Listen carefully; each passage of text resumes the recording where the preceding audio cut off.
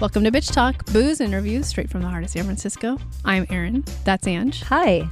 That's Shar. Hello. You can find us at bitchtalkpodcast.com where you can sign up for our monthly e-news. For behind-the-scenes videos and 2-minute clips of our interviews, head to our YouTube channel and subscribe. You can find us every other Thursday morning at 9:30 a.m. at bff.fm. And if you like what you hear, rate and subscribe wherever you listen to podcasts. For the love of God, do it. It really helps.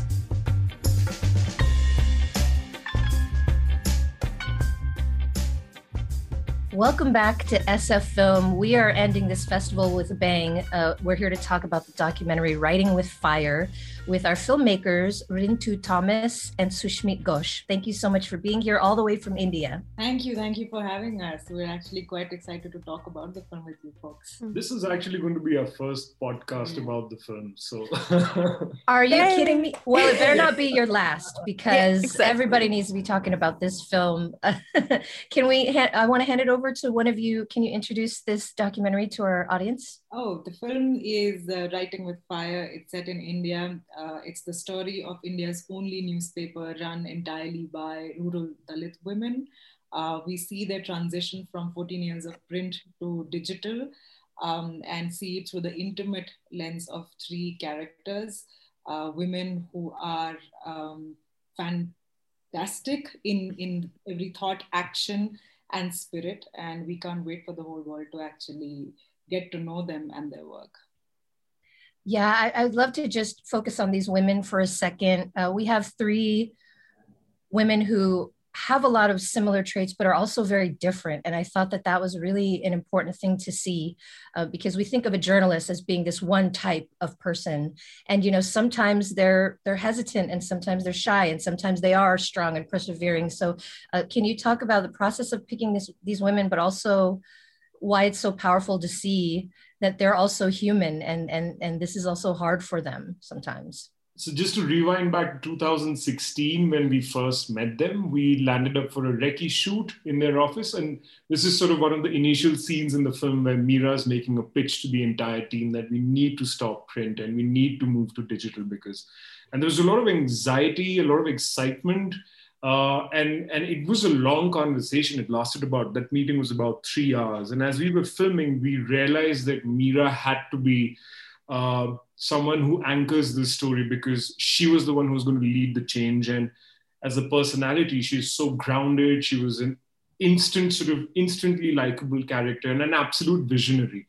So Mira, of course, was a natural choice. And then there was Sunita, who's this force of nature character, anti-establishment, always challenging the system and challenging the hierarchy. And we knew she had to be someone in the film, because her being there would give rise to a lot of chemistry. So Sunita, of course, became someone that we wanted to sort of have in the story. And eventually Shyam, essentially because she was someone who to us represented this sort of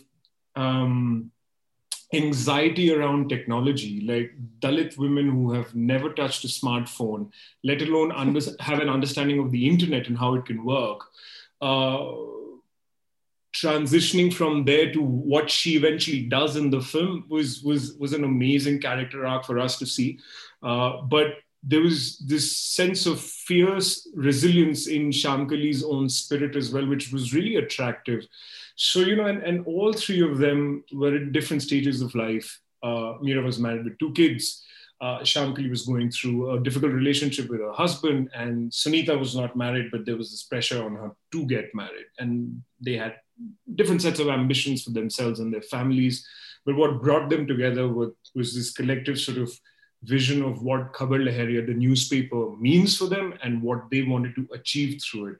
So we knew that the newspaper was going to be sort of like a Trojan horse through which we enter the lives of these 3 women, and very different, all of them. And I think that was a challenge also editing this film, because, you know, how do you make the story personal and yet keep it sort of like political and also sort of, you know, relevant for a global audience, for an Indian audience. But yeah, I mean, all said and done, I think we're happy with the way it shaped out.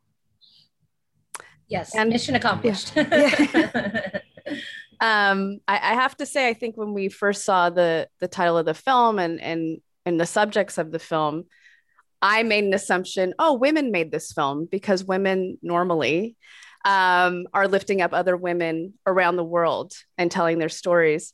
And so I was surprised to see, oh, there's a male director on this film, and in a place and in a culture that is sexist, I would say.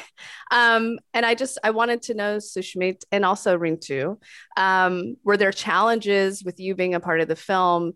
And were there a lot of questions about that? That's an interesting question. So I think, Rintu and I have been making films since we started a company called Black Ticket Films in 2009. And one of our dreams was to make nonfiction accessible and engaging for Indian audiences, because people run away from the word documentary over here. And we've been lucky that our work has taken us to pretty much all parts of India. And India is not a country, it's like a continent. Like every 100 kilometers, the culture, the language, the history changes. And we've been able to film with men and women that sort of, and that was the experience that we were bringing into this story. So it was very natural for me to sort of start filming with Meera, Sunita, Shamkali, and the team. I think what surprised me was the friendship that we eventually ended up forging. I think this was the second year of filming, and just this is a brief anecdote. Meera and we would always split into teams. There was another camera person, Karan. So Karan and Rintu were working as one unit, and I was working as another filming unit. And I was with Meera, and we were lost because we were supposed to land up in a village. We'd been walking for hours. It was a typical Indian summer, 100 degrees. And in this dusty landscape, we saw this one tree, we sat down under it, and there was this silence. And then Meera started talking about her life and her family. And it was the most revealing conversation that sort of like took me aback. And then I started talking about my own life. And then we talked about what it means to be married. Rintu and I had just been married, and what our expectations from our spouses are, and what does, it mean to be. And it went from there. And it's just like we became such good friends. And I think that's a strain that sort of like continued through the course of filming, because our approach always has been, you don't go in with cameras first. I mean, we never go in with cameras first. The idea always is to how you make people comfortable with your presence, and then involve them in the process of filmmaking by telling them, what is this film about? Where is this going? Why is your story important? The world needs to witness this, and would you be okay with that? And of course, formally, we have multiple layers of consent that we work with. So, so people are always comfortable. They know what we're doing, and they know that they can pull out at any time. I mean, that's a choice we always sort of like give them. I'm giving weirdly long answers today, but that's fine. But yes. the great question. Chop it up. Yeah. No, that's great. Yeah. So what you're saying, Sushmit, is, while these women are out on the front lines getting mansplained by people who don't know what they're doing, they never turned to you and they weren't like, look at what your people are doing here, blaming you for all these men that are treating them just horribly. Interesting time when we were in an office, and there was this man, he's a government official, and he looked at me quizzically, and he told Meera, oh, you have men in the newspaper now. And Meera just very blasé went, oh, no, he's a trainee from our Delhi office, So, yes. So that happened. Yeah. But yeah, we had long conversations about, a lot of things. Well, you talked about how that you also cover their families. So I would love to hear, have the parents, the fathers, the husbands, have they watched the film? Do they have a reaction to it? Because, I'm grateful to know about this news organization, these women, but I think it's also important for these families to look in the mirror and see their impact on these women.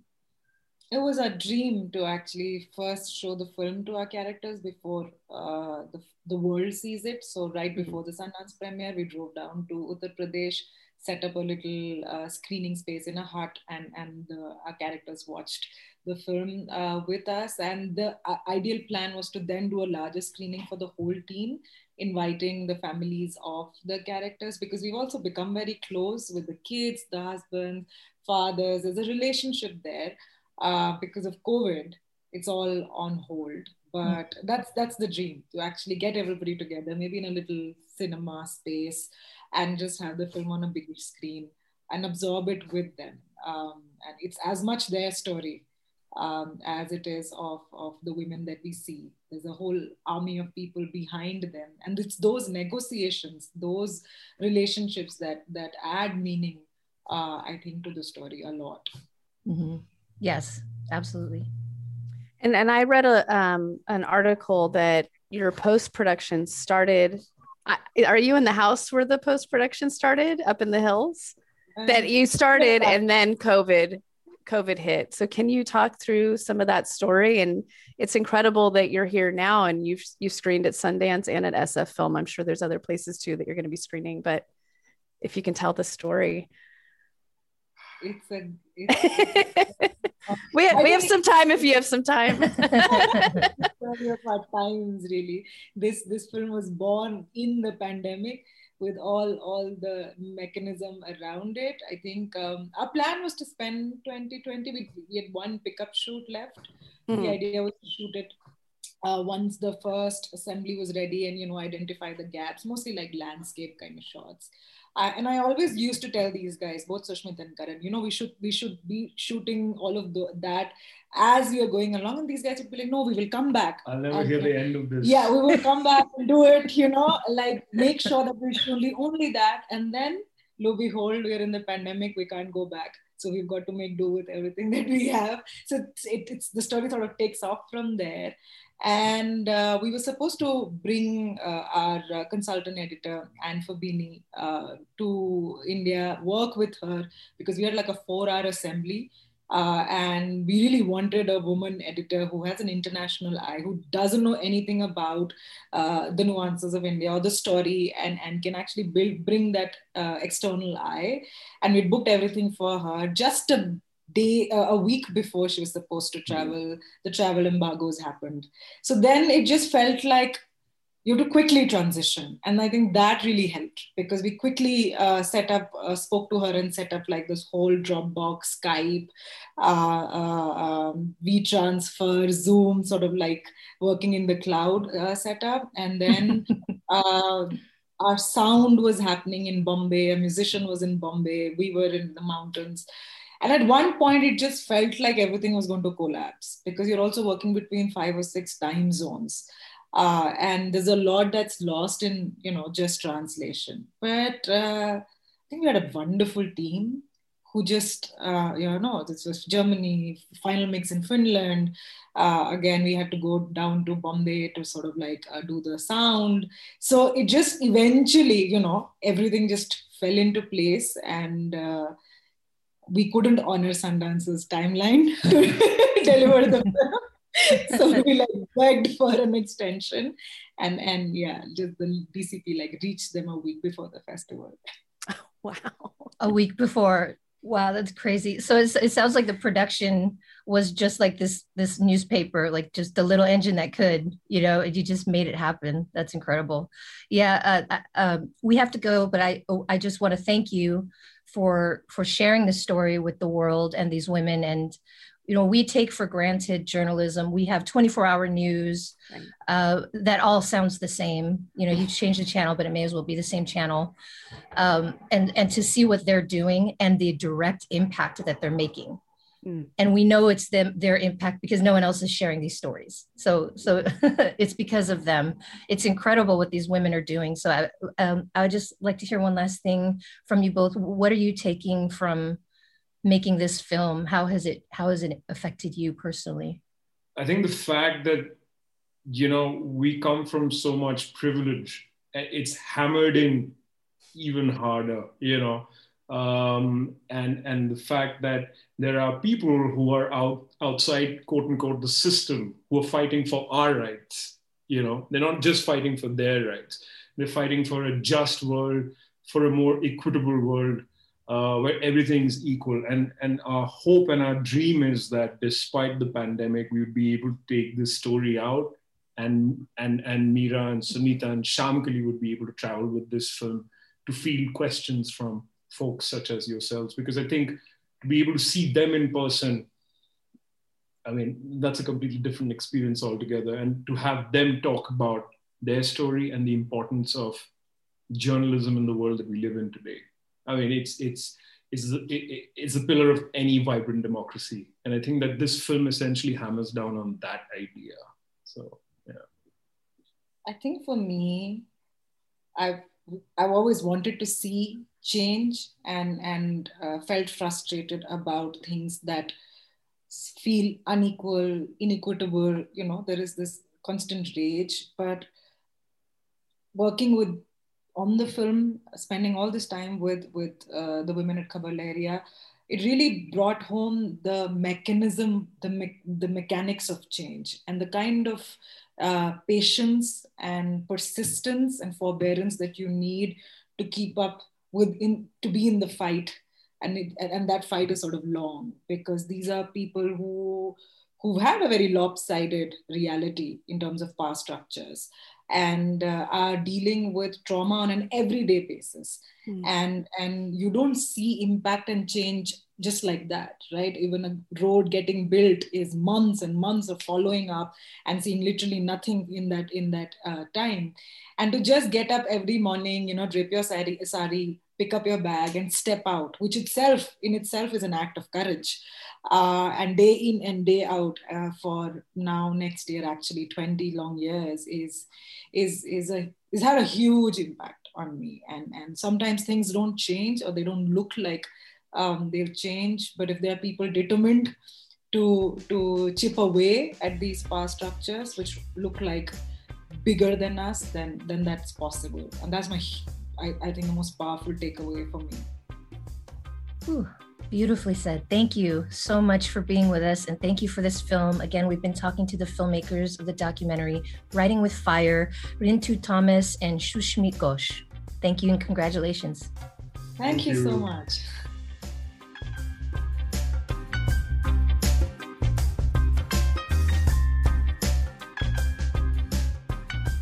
If you like what you hear, rate and subscribe wherever you listen to podcasts. For more information about us, you can head to bitchtalkpodcast.com. This podcast is created, hosted, and executive produced by Aaron Lim. My co-host is Angela Tabora, aka Captain Party. The show's edited by producer Shar. We're powered by GoTo Productions.